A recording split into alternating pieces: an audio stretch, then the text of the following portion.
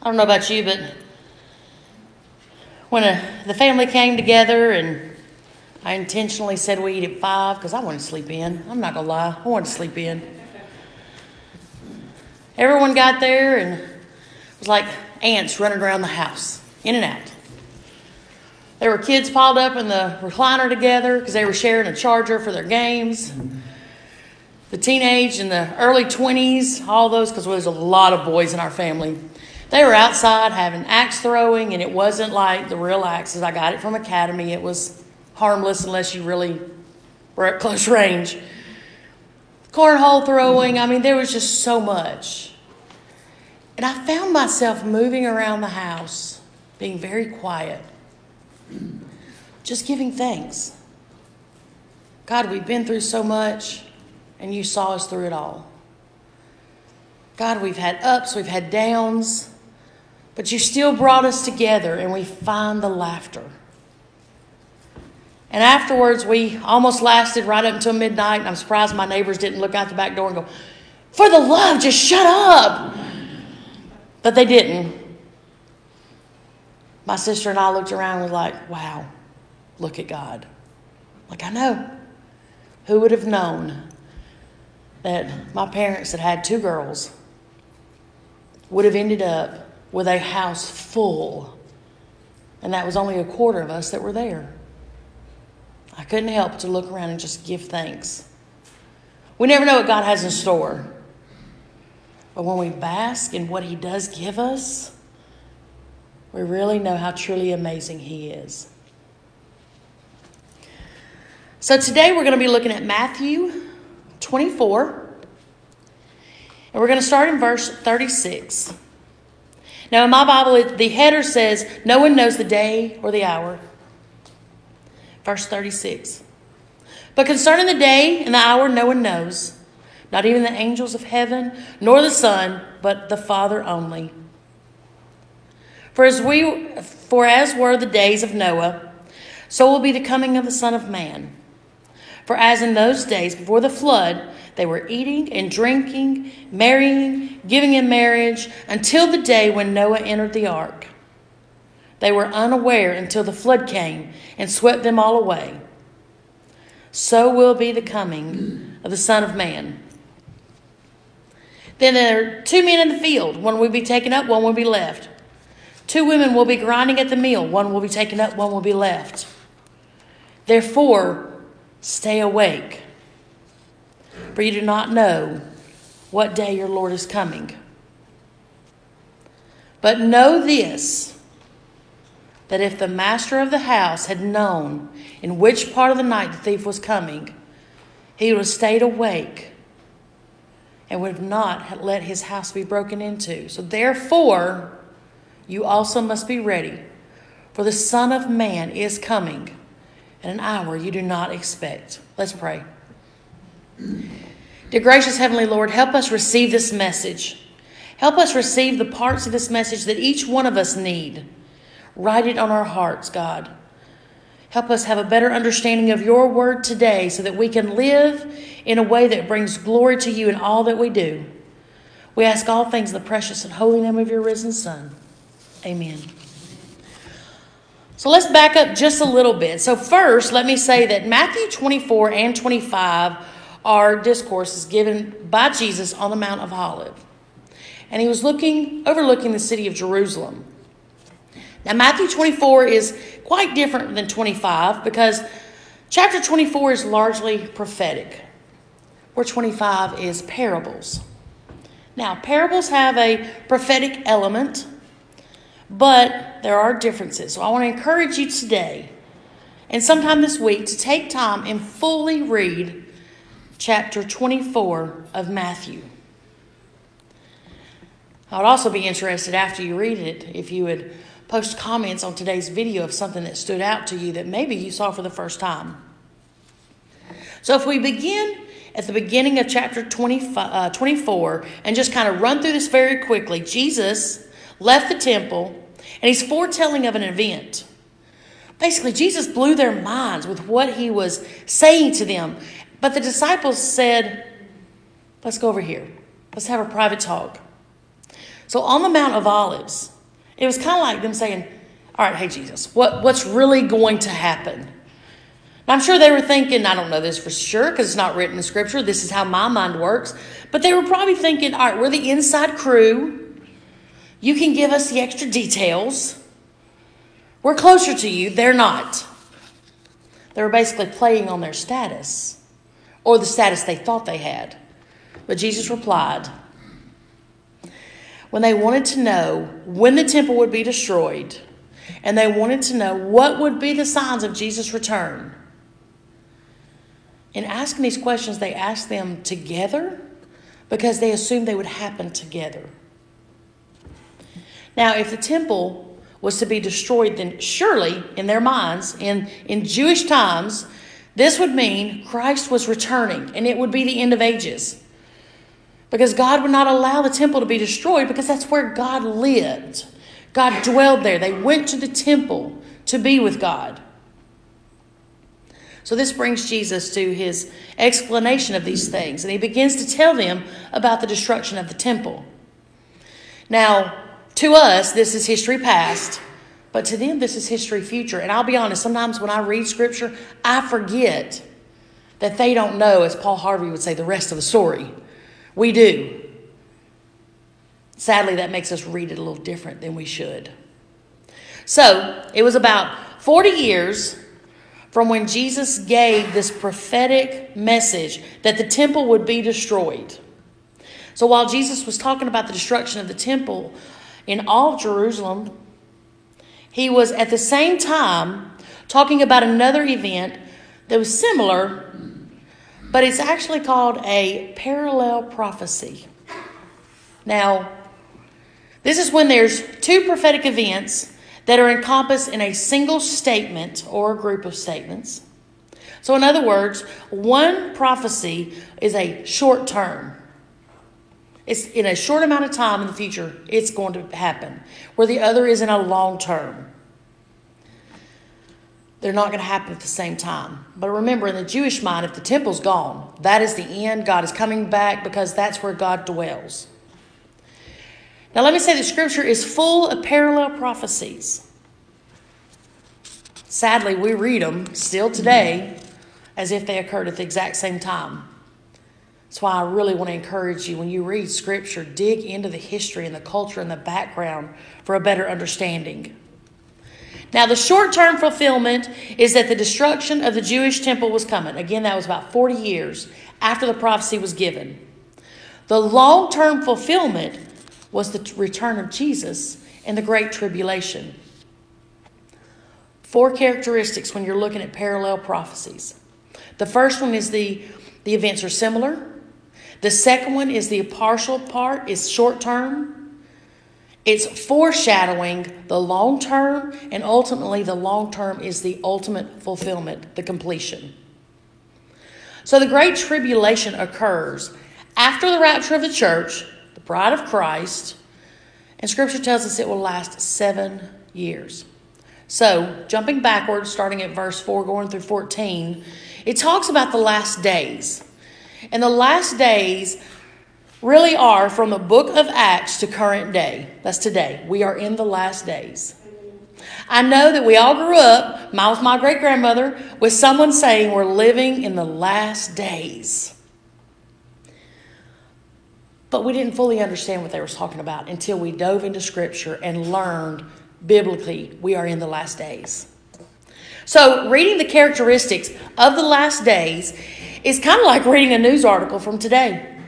It's kind of like watching the 10 o'clock news. Every generation from the inauguration of the church onward has experienced these things. So when Jesus mentions the characteristics, they're not signs. They are non-sign characteristics. There's so many churches that say, oh, it's a sign. And sadly, we've seen headlines where people have committed suicide because they thought they were in the final days. And they thought like today is the day. But Scripture says we don't know the day. Jesus goes on to talk about the lawlessness that will make hearts of humanity become cold toward the Lord. That's the news for me. I see it all the time. I'm going, how in the world? But Scripture tells us. A little extra homework. I'd like for you to also go to 2 Timothy 3, 1 through 4 at some point. 2 Timothy 3, 1 through 4. When you read it, I'm telling you, it sounds like today. 2 Timothy 3, 1 through 4. Now, let's talk about today's scripture. They ask for a sign. What's the sign of your return, Jesus? And he goes on to tell them, there's no sign. It could happen at any moment. Only the Father knows. In all the writings that Paul had, even Paul didn't have any idea. Paul actually thought he would see the return.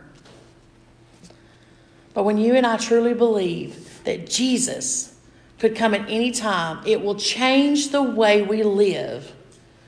Because if we have expectations, then we have hope that there will be a change to our world. Now, there is a parable talking about if the homeowner knew when the thief was coming, then they would stay up. They wouldn't go to bed. He would wait so that he could stop the thief. Now, while this sounds very negative, if you have a full understanding of the enemy, think about this as the enemy trying to take advantage of humanity. We are to stay awake, alert. If the owner of the house would have set a trap for the thief, don't you think the worldly ruler would also set a trap to destroy humanity before the return? Again, we see this all the time in the news, especially with the taking of innocent lives. While this unknown detail is a bit of protection against the enemy, it's also a challenge for believers. Are you ready for the return of Christ? Now, I'm not saying are you ready for the return of Christ so that all the wrongs in the world will be made right. I'm not saying are you ready for the return of Christ so everyone else will get their stuff fixed, that everyone else will get straightened out. I'm trying to not let any Freudian slips happen. There almost was one. But it's a personal question. Are you ready? If you were to look in the mirror right now, fully look at yourself and everything of your life, is your heart fully confessed? And does your life bring glory to the Lord? Are you ready? These are questions that every single one of us need to ask every single day, at the beginning and the end of our day. We have no promise for what tomorrow will bring. If we jump forward to verse 37, it says, as with the day of Noah, so be the day of the Son. When Noah entered the ark, all others were unaware, so they were swept away. And when Jesus comes for his church, there will be people living casual, everyday lives without a care in the world and no regard for the Lord. They will be cold-hearted towards the Lord. Honestly, they'll probably be thinking a bunch of crazy Jesus freaks. I think that's kind of the way they looked at Noah. He's a little crazy. Out there building a boat on dry land, no water around, living life as usual without a care. But Scripture says the coming of the Son of Man will be like that. They will be surprised because life will not go on as usual from that point forward. Verse 40 says, 2 men will be in the field, one will be taken up, one will be left. 2 women, one taken, one left. So verse 42 says, therefore stay awake. And 43 says, but if the master had known what part of the night,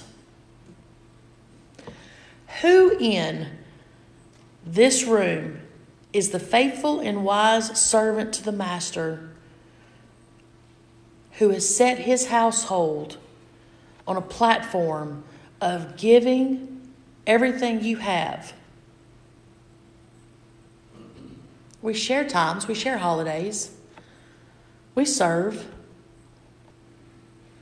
But every single day, do we do our full? I can answer for me, no. I get caught up in the usual day, the everyday, the constant hustle and bustle.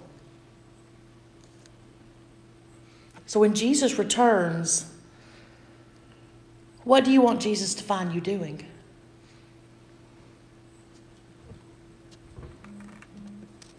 We could be doing just about anything, right? We could be sitting right here. We could be sound asleep. With the thought of what do we want Jesus finding us doing, it should change how we live. We're constantly thinking, what do I do? How will Jesus find me? How will he see me? And then I have to think, am I falling for the traps laid by the enemy? Am I living in obedience to God's will? Am I being a servant to him and his people? How do I approach life and God's people? How do I respond to life and God's people? And then going on to verse 48, there's a warning. It warns us of the wicked servant. Now, sometimes the wicked is the enemy. Sometimes the wicked is laziness. Sometimes the wicked is self-serving. Sometimes the wicked is simply disobedient. But the wicked loses sight of Jesus, doesn't focus on his return, is not concerned with his return, and becomes cold-hearted toward the Lord. Scripture says it would not be good for the wicked. We cannot live a life of sin and be ready for Jesus to return. We cannot live in the world according to the world and disregard the word of God and be ready for Jesus to return. But hope is promised in Scripture. On this first Sunday of Advent, we remember that every Old Testament prophecy of Jesus coming was fulfilled down to the letter. We look forward to him returning because, believe it or not, there are more prophecies in the New Testament of his second coming than in the Old Testament of his first coming. We believe that Jesus died on the cross for our sins. We believe that his death on the cross for our sins so much that we glorify him. We praise him. And I'll be honest, I'm excited for his second return. But my heart is still burdened with a simple question of, how will he find me? And have I reached out to everyone he's put in my path? So today we light the candle of hope, because as long as God is alive and he is eternal, there is no end date for him like there is for our earthly lives. He is still in control. We do have hope in his mercy, in his grace, in his peace, in his forgiveness, and for all eternity. Let's pray. Dear gracious Heavenly Father, so many times let me rephrase that, God, so many times I read Scripture quickly at a glance, and I don't take time to really listen to the questions the Holy Spirit is asking me as I read.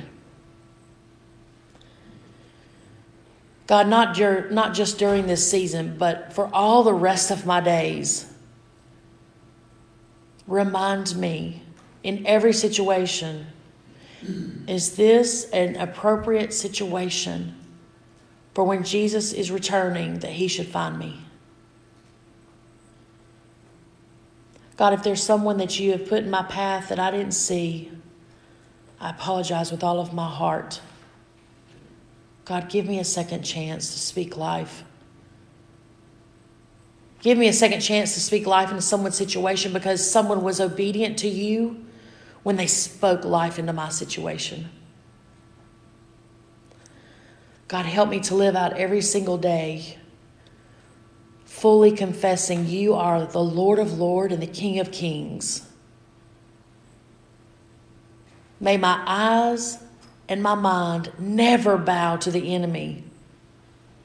Because, Lord, I freely want to bow my whole heart, my soul, my body, my full being at the foot of your throne. We ask all things in the precious and holy name of your risen Son. Amen.